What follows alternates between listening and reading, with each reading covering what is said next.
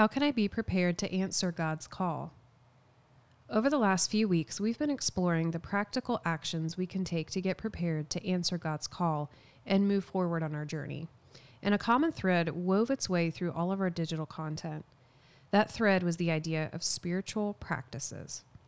So what are spiritual practices and why should you practice them? Basically, spiritual practices are tools that can be useful for establishing good relational rhythms with Jesus. But the thing about a tool is you have to pick it up and use it for it to be effective.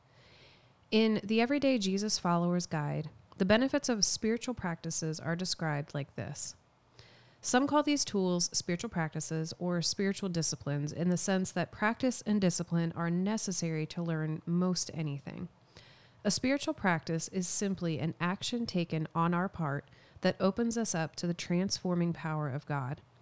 Many spiritual practices are simple, and you may wonder how one or the other might even be transformative. But when we open ourselves up to God and continue showing up to be with Jesus on a regular basis, over time, the Holy Spirit begins to work in us and transform us. When we consistently spend time with Jesus, we begin to be more like him as he reshapes even the physical landscape of our brains, and these changes become part of who we are and how we react. In her forward blog this month, Diana Romero, CEO of Integrated Purpose Management, suggested the practice of journaling as a tool for allowing God to reveal our identity to us. Diana uses I am statements in her journaling to explore what she senses God showing her about herself. Diana also recommended finding godly mentors to speak into your life, and she pointed to assessments as tools to confirm what God might be saying about your identity.